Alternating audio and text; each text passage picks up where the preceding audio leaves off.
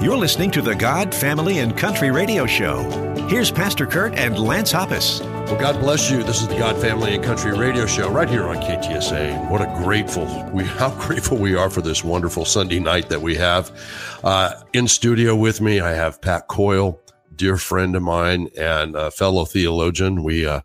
We spend an awful lot of time talking about theology together. Yes, we do. And it's a lot of fun. So, Pat, I'm grateful you're with me on the show tonight. And I am grateful to be here, and it's an honor for me. It really is. It's so much fun to be able to do this. And just for all of you, I know our listeners out there, they love Lance, and he had to be out of town again this week. And so he's been very busy, and that's a blessing in so many different ways. So I'm really grateful you could be in here with us tonight.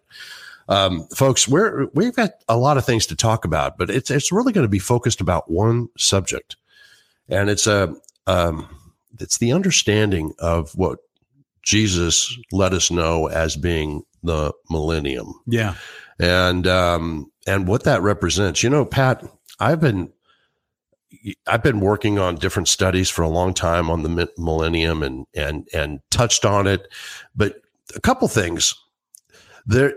What I want most people to understand is that in the scriptures, when you're talking about prophecy, there is more written about the millennium in the Old Testament and in the New Testament more than any other subject. Well, if you think about it, what grabs all the books and presses is the Antichrist, the buildup. Right. And really the millennium for many people just becomes a placeholder. Do you believe there is a millennium? Are you a millennium, pre-millennium, or post-millennium? And for them, the millennium is just this word that they slip in there. And no one really, I'll be honest, I don't think I've ever heard anybody sit up and say, hey, we're going to do a study on the millennium. What's actually going to go down in that 1,000? Or some people would say the millennium is a kind of a euphemism for an extremely long period. But I think millennium's, is a good word, because 1,000 years is, 1,000 years is as is a day to the Lord. That's what I was going to say. Once we're in eternity, it's nothing but a day. Yeah, and if you look at it, the Jewish calendar at 360 days, we've stuck a few in there, and have a few leap years to coincide. Actually, I think the Jewish calendar is more than that. Is it really? I always thought 360. Boy, I've got to go. Now that you've brought it, I'm going to research that at break. But I want to tell you, it's like 370 something. Okay, but I got to go back and look at it. It will not be the first time I have been wrong about it. That's why we call them factoids. Yeah. Well, the older I get, the more I have to go fact check myself. Oh, amen, right? Amen. But what's really interesting about this, and we're going to get into this here in just a few minutes. Christians have this idea, Pat, that when we die, or if the rapture comes, right? When the rapture comes, that we're going to be in heaven. Yeah, and of course, those things are very true. Paul said to be absent from the bodies, to be present with the Lord. That's correct. And Jesus also said to us in John the 14th chapter, right. He says, where I am, you will be also. Yeah. He was speaking to the disciples, but he's also speaking to us. Yes. When we die or if during the rapture, we become saints. Yeah. And these saints are going to be in heaven. But when Jesus comes back and sets his foot on the Mount of Olives, which he will do after the tribulation, he is going to rule and reign forevermore. Yes. And he says that he's going to set his foot on the Mount of Olives. The Mount of Olives are going to split, and he will rule and reign, like I said, forevermore. So if Jesus tells us that we are going to be with him, and we read in the scriptures that very clearly the Old Testament prophets in the New Testament, we hear time and time again about these prophecies, and we've chosen some for tonight. But by the way, we could have chosen 100 more, 200 more to talk about tonight about the millennium. It is really amazing how much is written about the millennium that most Christians don't know. And so we're going to be taking the time to talk about that tonight. Are you ready for this? Oh, well, let's get into it. Well, I think, when we're going to talk about the millennium, there's a couple things we want to do. We want to make sure and if you're reading King James, or if you're reading New King James and in various translations, you're not going to hear the word millennium other than maybe in the title search of the beginning of that particular paragraph. But the millennium is a Latin word, which means it's made up of two words. Milli, yeah. Right? And of course, which means 1,000, right? And annum, right? Which means years. So we're talking about 1,000-year period of time. And the word millennium is only mentioned in the 20th chapter of Revelation, and it's mentioned about 6 different times. Right. I think we have time to get this first part in. I'm going to read from Revelation, the first Revelation, the 20th chapter, starting at verse 1. Okay. It begins with this, John saying, "Then I saw an angel coming down from heaven, having the key to the bottomless pit and a great chain in his hand. He laid hold of the dragon, the serpent of old, who is the devil and Satan, and he bound him for 1,000 years." There's number 1. Right. Verse 3, "And he cast him into the bottomless pit and shut him up and set a seal on him so that he should deceive the nations no more till the 1,000 years were finished." There's number 2. "But after these things, he must be released for a little while. And I saw the thrones, and they sat on them, and the judgment was committed to them. Then I saw the souls of those who had been beheaded for their witness to Jesus and for the word of God, who had not worshiped the beast or his image, and had not received the mark on their foreheads or their hands, and they lived and they reigned with Christ for 1,000 years. There's number 3. Yeah. Verse 5. "But the rest of the dead did not live again until the 1,000 years were finished." There's number 4. This is the first resurrection. Verse 6. "Blessed and holy is he who has part in the first resurrection. Over such the second death has no power, but they shall be priests of God, of Christ, and shall reign with him 1,000 years. There's number 5. Verse 7. "Now when the 1,000 years had expired," there's number 7, "Satan will be released from his prison and will go out to deceive the nations, which are the 4 corners of the earth, Gog and Magog, to gather them together to battle, who his numbers is as the sands of the sea. They went up on the breadth of the earth and surrounded the camp of the saints and the beloved city.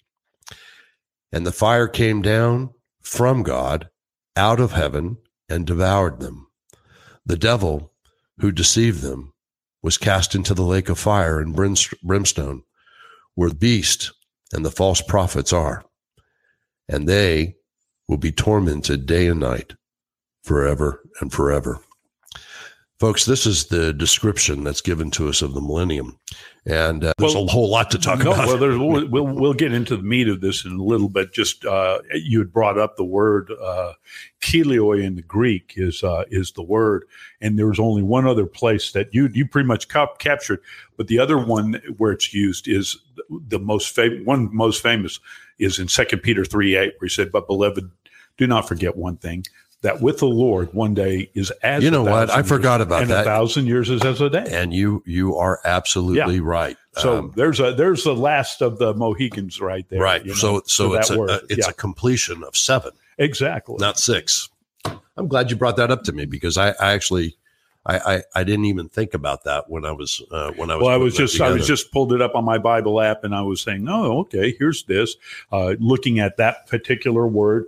But it's interesting. It's all concentrated on this millennium is all concentrated in Revelation, talking about a specific period.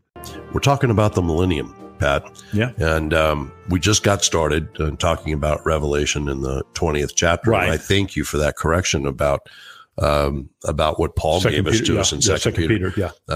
Excuse me, Peter, right? Yeah. That I'm sure Paul would have agreed. 1,000 agreed. years again.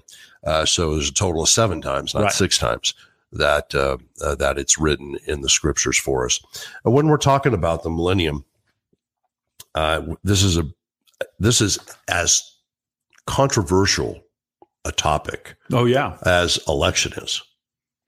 Well, it goes all the way back to Origen and Augustine. There are people who believe that we are in the millennium right now, that this is the millennium. Well, why don't you take a second and talk about post-millennium? Well, if you think about it, people seem to divide up into camps on this one. There's 3 different camps. Yeah, there's one who doesn't believe that there is an actual millennium, and they're called amillennials. Right. And then you have people who believe, no, Christ is going to come before the millennium. In other words, we'll be raptured and pulled out before this 1,000-year period. And then there are people who said, no, post-millennium means we are moving into, and we will continue to go and grow and, during this whole their idea is that Jesus comes back to a utopian style, like the Garden of Eden, like the Garden of like you're right, absolutely. Amillennialist, which is more from a Unitarian background, I think that really comes to this. Actually, that the idea that there is no millennium. Well, if you think about it, from the time that Jesus was ascended. And if you look at the writings of the apostles, they say we're in the last days. We're in the last days. If you look at church history and you start looking at that, for the really up and when the persecutions began, the people thought this is wrapping up. It's only a short period of time. Right. It wasn't until they were certain Jesus was. He was just right around the corner. Yeah. And so it's interesting because right before the ascension, the questions that the apostles asked Jesus was, have you come to establish the kingdom for Israel? Yeah. And that's when Jesus told them, wait a minute, that's none of your business. That's in the Father's hands. Right. He had given them marching orders, but they were looking for, and again, you go back to, when the 2 apostles sent the mother came up and said, hey, can my one son sit on your left and another on the right? They were looking for that kingdom, that the millennials, they were talking about the entire, in fact, Judas thought this is it. He was coming. We were all going to this one spot that has been in every major prophet and many of the minor, and major and minor is basically based on size, not quality. Yeah. But the reality is that the Jewish people have always been looking for the millennium. Right. And, but it wasn't considered a millennium. It was considered to them, that's the way it's going to be from here on out. Right. Nathan is as big as Isaiah. That's exactly right. Zephaniah. And Zephaniah or Micah.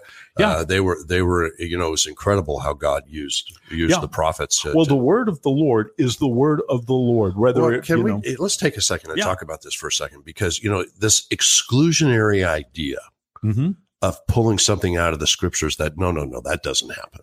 It's sort of like election. When people are talking election, they said, well, no, that's not the way it works. The Holy Spirit doesn't come upon you. I made the decision. This is my decision. It's my free will that's making the decision to be elected. When in fact, that is a lie, according to the scriptures. Well, there are many things, and sometimes I look at it this way. The Bible reminds us that he says we have to be born again, right? And once we enter into a birth, we are basically infants in Christ, and we need to be shepherded. We need to, just like we were infants in Christ, we had to have our diapers changed. We had to have that. And then we grew into, as you look into 1 John, he talks about little children, and then he talks about young men. Then he talks about the older men. So I look at those as graduations of maturity, because that's what Paul was saying. until we all get to maturity. Right. And so I certainly believe that people can take ideas when they're immature. And I look at my own life. I said, what did I believe as I first came to Christ? I've kind of gone through the whole gamut. But as I began to expose myself more and more to the scriptures, and I began to, really earnestly look, and, the Bible says, if we seek, we will find. Yeah. Well, that's kind of, I'm glad you said Yeah. that, because that's exactly where I was going in this. Look, there are babes that have a clear understanding of how something works. I was only using, and Right. it's my fault. I went down the rabbit hole, and I wanted to stay on the Millennium. Right. But I'm just We'll talking get back about the confusion that comes with something so serious as your salvation. And so I just wanted to clarify this, because it is not a work of your own. The scriptures are so clear about that. It is the work of God the Father, God the Son, and God the Holy Spirit. And the Holy Spirit is coming upon you. You are a love gift, that your salvation was chosen before the foundations of the world ever began, that you would belong to Him. Your names are already written in the Lamb's Book of Life. And they were put there before the beginning of the world. That's right, before the foundations of the world. So, anyways, we'll get back. Let's get off of that, back to the Millennium. Well, it does tie into the Millennium, because, of course it does. The interesting thing of it is that if you actually look at what was God actually doing, creating anything, right? Why? What? We tend to have this almost flannel graph idea of a very simplistic, God decided, He got creative and He would start creating things. Okay, there's animals, there's this, that. Oh, He's going to make man. Okay, that's great too. Oh, well, here's this snake. He messed things up. And now God's just trying to play cleanup and catch up, and that. Not at all. Not at all. In fact, when we're going to spend a lot of time in Revelation talking about the Millennium, but that lamb that opens those seals was slain from the foundation of the earth, meaning he understood this was all. What if the Father, with His great love for the Son, was going to create a bride for His Son and a kingdom for His Son before He decided to do anything? And I like the word you brought up, love gift. Right. We are a gift from the Father to the Son, and the Son indwells us through the Holy Spirit. He said, if I go, I will send the Holy Spirit to you. Right. Salvation is important, and we talk about election many times on the show, because we want people to know it is not you who made a decision. There's a massive difference between the profession of one's faith and the possession of one's faith. The profession, or speaking, I belong to Jesus Christ, doesn't save anybody. Well, we've all heard it before. People get on the radio and they'll say, well, we believe if you've prayed this prayer, you've been born again. Go find you a great church, and congratulations. Good luck. That is absolutely, it's such deception. And again, I know a lot of pastors, maybe some of them are listening out there. They're going, oh man, why are you going down this road? It is so important, because we do not want to see you deceived. Now, we know that God, the Holy Spirit, comes upon people in many stages in their life. You just because you were chosen and elected before the foundations of the world doesn't mean that you're born, again at birth. No. We're talking about when the Holy Spirit comes upon you at many different ages. For me, I was 37 years old. Well, if we go to this, and it is worth spending some time on, because the entire, if you take Matthew 7, we are talking about not just individuals, but we're talking entire groups of individuals who have been self-deceived.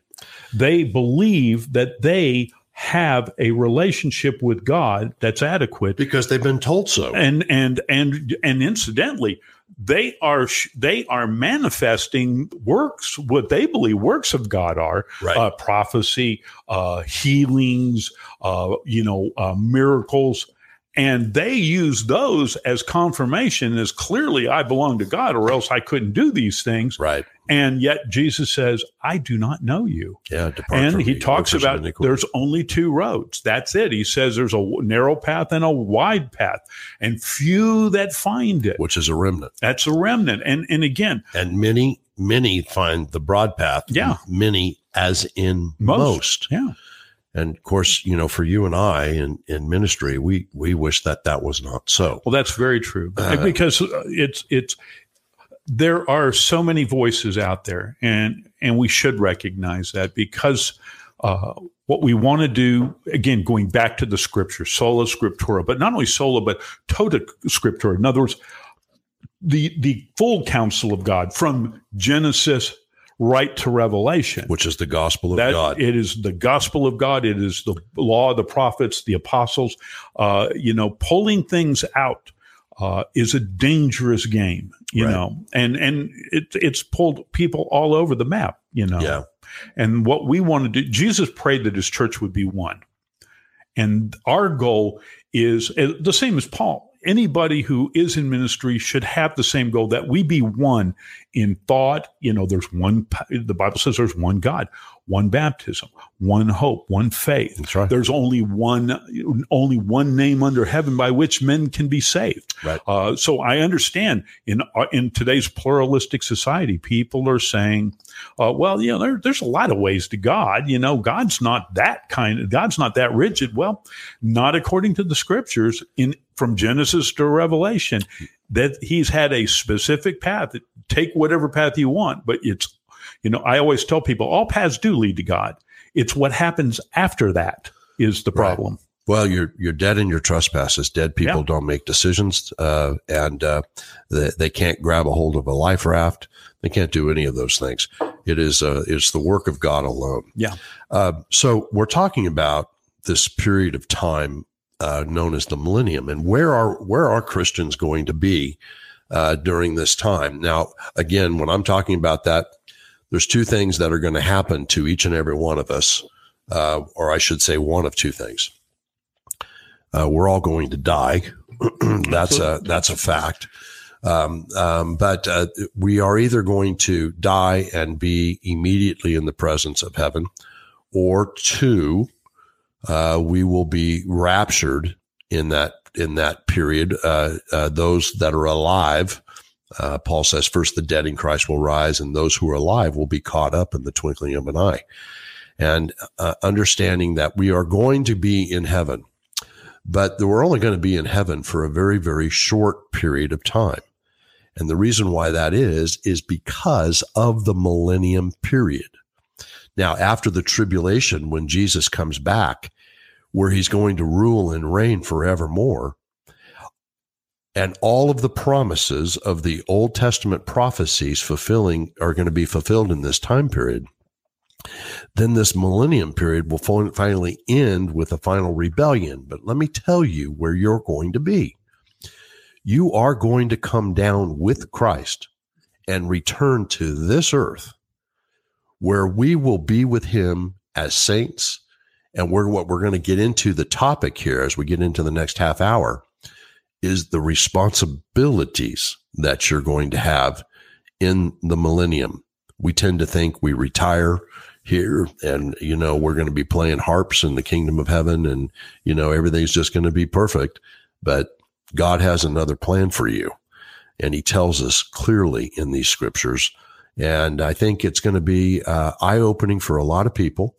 And so I want to encourage you, if you want to hear more about what we're doing or go back and replay this, you'll be able to go to Spotify or any place that you're getting your podcast information from, put in the God, Family, and Country radio show, and or put in Pastor Kurt, K-U-R-T, and it'll pop up and you'll be able to go back and re-listen to this millennial message, which I think is so very important.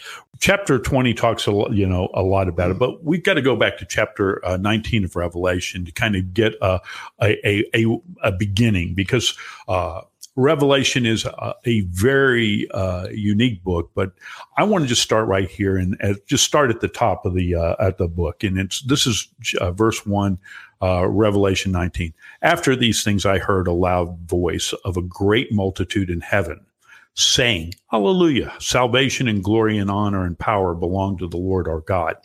For true and righteous are his judgments, because he has judged the great harlot, who corrupted the earth with her fornication, and he has avenged on her. And you notice these are all past tense. Right. The blood of his servants shed by her. Again, they said, Hallelujah. Her smoke rises forever and ever. And the 24 elders and the 4 living creatures fell down and worshiped God, who sat on the throne, saying, Hallelujah, hallelujah. Then a voice came from the throne saying, Praise our God, all you, his servants, and all those who fear him, both small and great. And I heard, as it were, the voice of a great multitude, as the sound of many waters and the sound of mighty thundering, saying, Hallelujah, for the Lord God omnipotent reigns. Let us be glad and rejoice and give him glory, for the marriage of the Lamb has come, and his wife has made herself ready. And to her it was granted to be arrayed in fine linen, clean and bright, for the fine linen is the righteous acts of the saints. Then he said to me, Write, blessed are those who are called to the marriage supper of the Lamb. And he said to me, These are the true sayings of God. And then I'm going to kind of jump on here. So we're at a marriage supper. The bride has made herself ready. Everything is in place. That's happened. And there's multitudes. So there's a lot of people there. But I'm going to start off now into verse 11. Now I saw heaven opened, and behold, a white horse. And he who sat on it was called Faithful and True, and in righteousness he judges and makes war. So there's still a war to come. Oh, absolutely. There's a lot. Yeah. And he said his eyes were as flames of fire, and on his head were many crowns, and he had a name written that no one knew except himself. And he was clothed with a robe dipped in blood, and his name is called the Word of God. And the armies in heaven, clothed in fine linen, white and clean, sound familiar? Yep. Followed him on white horses. And out of his mouth goes a sharp sword, that with it he should strike the nations. And he himself will rule them with a rod of iron. He himself treads the winepress of the fierceness and the wrath of the Almighty God. And he has on his robe and on his thigh a name written, King of Kings and Lord of Lords. In essence, he's doing all the work. We may be part of the army, but we ain't doing nothing. Right. Right. This is his fight. That's right. It's his glory. Exactly. And so I just, again, I don't want to assume that what I'm about to say is true for everyone. But I'm amazed at how many people that I have talked to that have been Christians for a long time were amazed over the fact that we're coming back to this earth. That they really had no clue. I mean, they were even aware of the millennium. Yeah, I'm aware of the millennium, but that's not going to be us. When in fact, it truly is. People just, again, it's like this. The goal is to grow into maturity, into your faith, right, and your walk. And that's pretty much, and that really, that's the job of the pastor. In other words, that's Pat, I was just going to say, it's the job of the pastors. Look, I put this blame for why people don't have this understanding of the millennium directly on pastors and priests and ministers, because they're not talking about it. It goes back to that Pew poll that you and I have talked about before. Only 37% of pastors and ministers and priests are teaching a biblical worldview. And it is disturbing beyond belief that they would not prepare their congregants to know what is it that's going to happen, and how things are going to take place in the end days. We should also remind ourselves that in 2 Thessalonians, Paul tells us that there will be a great apostasy, a falling away. And if you think about it, if 7 out of 10 of the pastors out there are preaching another Jesus with another spirit and another gospel, those people who sit under those people are going to be woefully underprepared for what's about to come upon them. Right. And this is, again, the job of we preach the whole counsel of God, and a systematic way to go through that. Again, it's we have an educational system, allegedly, but the concept of it is how do we take people who have very little information? We have to break it in stages, and then put it out there. Make sure they understand. Again, it's a growth process. And this is the heart of a pastor, is one who knows his flock, and his flock doesn't, it's impossible. When we talk, we're in an era of mega, aren't we? Mega this, mega size, mega churches. Mm-hmm. It is impossible for a mega pastor to know his flock. And I recognize you have to break them on down, but the reality is this, is how do you know the job that you're doing is basically when your people are growing, in maturity. If you're part of a place and you have no different than the world, in other words, you have the same amount of divorces going on in the church as far as outside church. You have the same number of people who are in immoral relationships inside the church as you do outside. You have same people who are engaging in poor business practices inside the church as outside the church. Right. Then what you basically have is the world. You don't have a church. That should be the thing. Is that this is not the church of God. Right. Because the Spirit of God is clearly not rebirthing people. That's right. Because if it will show up, no fruit, no root. The church is not a building. The church is the people. Yeah. And if you're looking for a perfect church, you're not going to find one on this side of heaven. There's going to be lots of people that are intermingled with true believers. Yeah. And we need to recognize that, and we need to understand that. And that's also true of pastors. Yeah. It's amazing to me that they are not teaching about these issues. They're very, very important.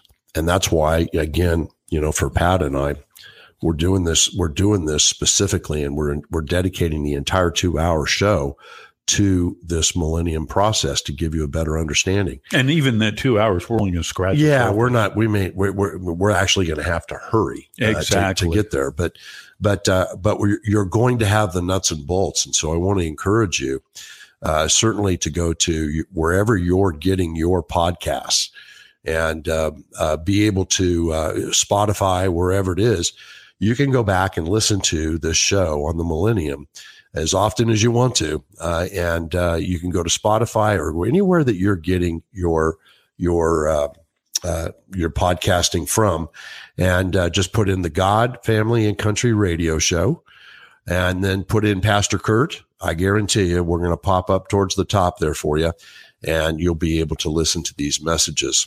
And I want to encourage all of you to tell your friends and family about the God, Family, and Country Radio Show. You can go to the GodFamilyCountryShow.com, or you can go to us on Facebook to the God, Family, and Country Radio Show. And you'll be able to see some of the updates, especially the things that are happening in Israel. God bless you. This is the God, Family, and Country Radio Show. Thank you for staying tuned in. Make sure you tell your friends about the God, Family, and Country Radio Show. Great opportunity to spend just a little bit of time with us, and hopefully we can bless you with some insight from a biblical standpoint that will bless you and bless all those you love, because we are certainly hoping that you'll take what we're giving you, verify it, that it's truth, and then go out and teach it really to all of your family and friends, neighbors, coworkers, whoever you come across, because they need to hear messages that are based from a biblical standpoint only, not opinions. And Pat, when we went to break, again, when we go to break, you always have these aha moments, and you really say some really profound things. I'm saying, wait, get that. We got to wait till we come back from break to. We'll cover it. Yeah. So we got Pat Coyle with us in for Lance, and he's a great theologian, great friend, and just really thankful that you're with me tonight. Okay, so tell us what you were saying. Well, one of the things, again, our goal here is to hopefully open and whet your appetite to open the book and read for yourself, and giving you kind of a roadmap. But we've been talking about the millennium, right? And what is the purpose of the millennium? Why didn't God just wrap it all up? Antichrist, devil, get rid of them all, and just let's get this thing started. Well, God says he knew the end from the beginning. A lot of people will say, well, why didn't he just fix it in the Garden of Eden? Yeah, but God has a plan and a purpose. And part of the plan and purpose for the millennium is because God has made promises to certain people in the past. He made promises to Abraham. He made promises to David. Right. He's made promises to the world that yet, even to this very day, have not been fully fulfilled. And so the millennium, and in fact, I'll read this statement. It says, he said, some of these promises called covenants were given specifically to Israel. Others were given to Jesus and the nations of the world and creation. Jesus' 1,000-year reign will be a time of promises kept. He is going to cross T's and dot I's and tie a bow on everything. There will not be any promise made to anybody that God cannot keep. And this is what's so important about this, because look, again, we said earlier in the segment that there's more prophecy written about this time period than any other time period. It's also one of the most controversial, and I don't understand that, because people, I guess, want to try and separate. But this is so important for us to have this understanding, because you will be in the millennium. You will be. Well, if you belong to Christ, you belong to Christ. You will be in the millennium with Christ, because where Christ is, we will be. And of course, what you were just talking about, promises. When you look at prophecy, right? Prophecy in many ways are like promises. Yeah, they are promises. I agree. They are things that are said that will happen. Our book is full of prophecies, and many, many, many prophecies have been fulfilled. But no other subject than the millennium will you find more scriptures, more prophetic words about the scriptures. And we're getting into that here right now, so that you have an opportunity to truly understand what it is that we're saying to you. And we'll hope that you kind of follow along with the scriptures. And one of the first things that we might want to go, because if we go all the way back to when Tower of Babel, you have God calling Abraham. And when God called Abraham, he made a number of promises. Mm-hmm. Well, one of the promises is that there would be a certain portion of land that was given to Abraham. Right. And the unique thing about it is, even in his time, he never possessed that land. It was always in it, but God's promises stand. And yet, even to this very day, in fact, many of the things that you talk about Israel in current times, this is a land fight. And this is one of the things that Israel... It won't be a fight when God comes back. Well, you know what? God's going to have to settle this one. It won't be settled by United Nations. It'll be settled by the power and might of God. And the United Nations. That's the biggest joke I've ever. Well, you know what? You can't blame them for trying, but the reality is this: God has already decreed that certain things would happen, and there's certain things that have yet to happen. And that's what calls for trust. We talk about faith. if God can be depended on to keep his word. If you can find a place where you can break God's word, that good luck with that. But you were talking about the land of Israel. Yeah. So, everybody, well, what are you talking about? The land of Israel, it's been, the Jewish people have come home to their homeland. No, it's a small portion of what they have. Listen, it will include a large portion of Egypt, the Sinai. Yeah. When people talk about the West Bank, are you talking about the Nile? Yeah, right. And of course, it will include all of Israel as you see it today, but it will also include all of Jordan. It will include going north. It will include parts of Iraq. It will include Syria up until the Syrian border. It will include Lebanon coming back on the other side. I mean, it is a big piece of land that God is going to restore because that was the promise of Abraham. Look at it. Or the promise to Abraham. Make a little analogy here. Imagine that you had a family home, 100-room family home, so to speak. I like that. And it was taken away from you.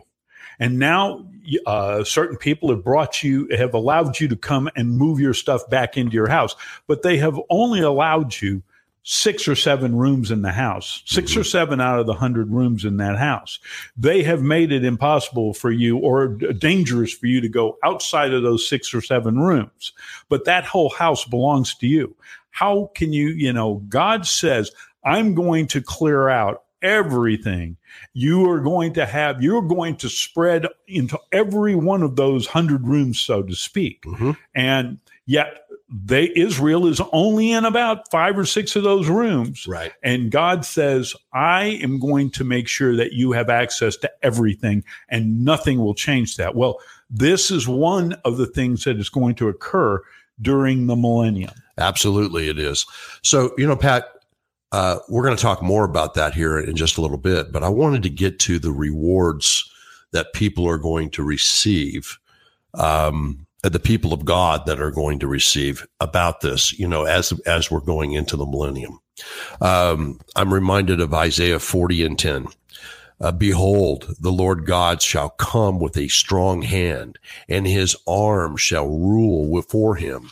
Behold, his reward is with him, and his work before him. That's written in Isaiah, that his reward, which is us. Yes.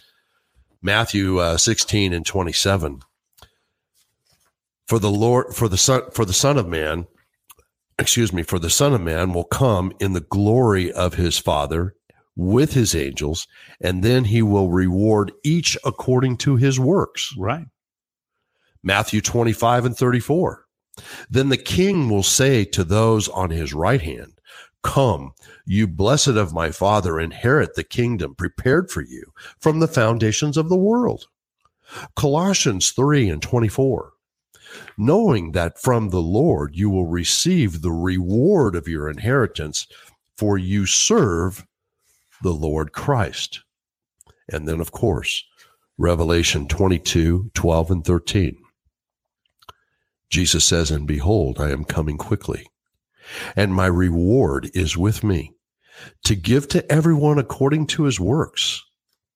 Jesus says, I am the Alpha and the Omega, the beginning and the end, the first and the last, he says. Mm-hmm. These are just some of the things that we see happening with us as saints, as Christians, as true believers, as biblical believers. I can't make it any more clear than that, that the chosen and the elect of God that are going to see this incredible time period and participate in it. Well, both the bride and the bridegrooms, if you will, will all be working together. Yes. And, I'm glad you brought up Isaiah, because this is Isaiah in the 2nd chapter, very beginning of Isaiah. He talks a lot about this. And this, can I just say this? Yeah. So, because when I was putting the study together, there were literally hundreds of Bible verses, right? And there's no way we can get them all in because there's so many that are particular to this time period. And we would encourage each and every one of you, this is an important thing. And the real issue of it is resource yourself. There's so much out there. And again, so many people, there's such confusion on this issue.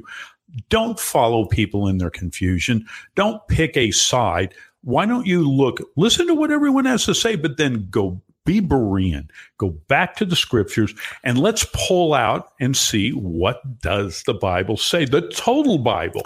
Now that you're saying that, don't think that there's some hidden meaning that you're not going to be able to figure out.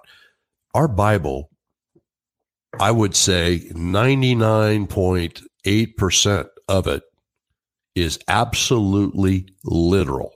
What you read is exactly what it means. Some of the biggest problems in church history, if you look at church history, and I would encourage people to look at that, is when certain people like Origen and, began to allegorize reading things and said, well, there's a hidden meaning in the text, and I'm going to help you bring that hidden meaning out. And that created not only a great deal of misinformation, but it also created a method of misinformation in which people now are looking for the message within the message. It's sort of the hidden sayings within the sayings. And quite frankly, God is not an author of confusion. No, he's not. But you know what? When you said that, it made me think of this in Deuteronomy, the 29th chapter, and verse 29. One of the last things our Lord says to us, yes, our Lord, because the scriptures that are given to us, he is the creator, our Lord and Savior Jesus. Paul tells us he's the creator. He created the heavens and the earth. And here's what he tells us. He says in verse 29, chapter 29, verse 29 of Deuteronomy, the secret things belong to the Lord our God, but those things which are revealed belong to us and to the children forever, that we may do all the words of this law. Exactly. So and all the words of the law is a good one to point out. That's exactly right. But that Brent, it just sort of confirmed to you what we were saying, that our Bible is a very literal book. He has revealed these things in the scriptures.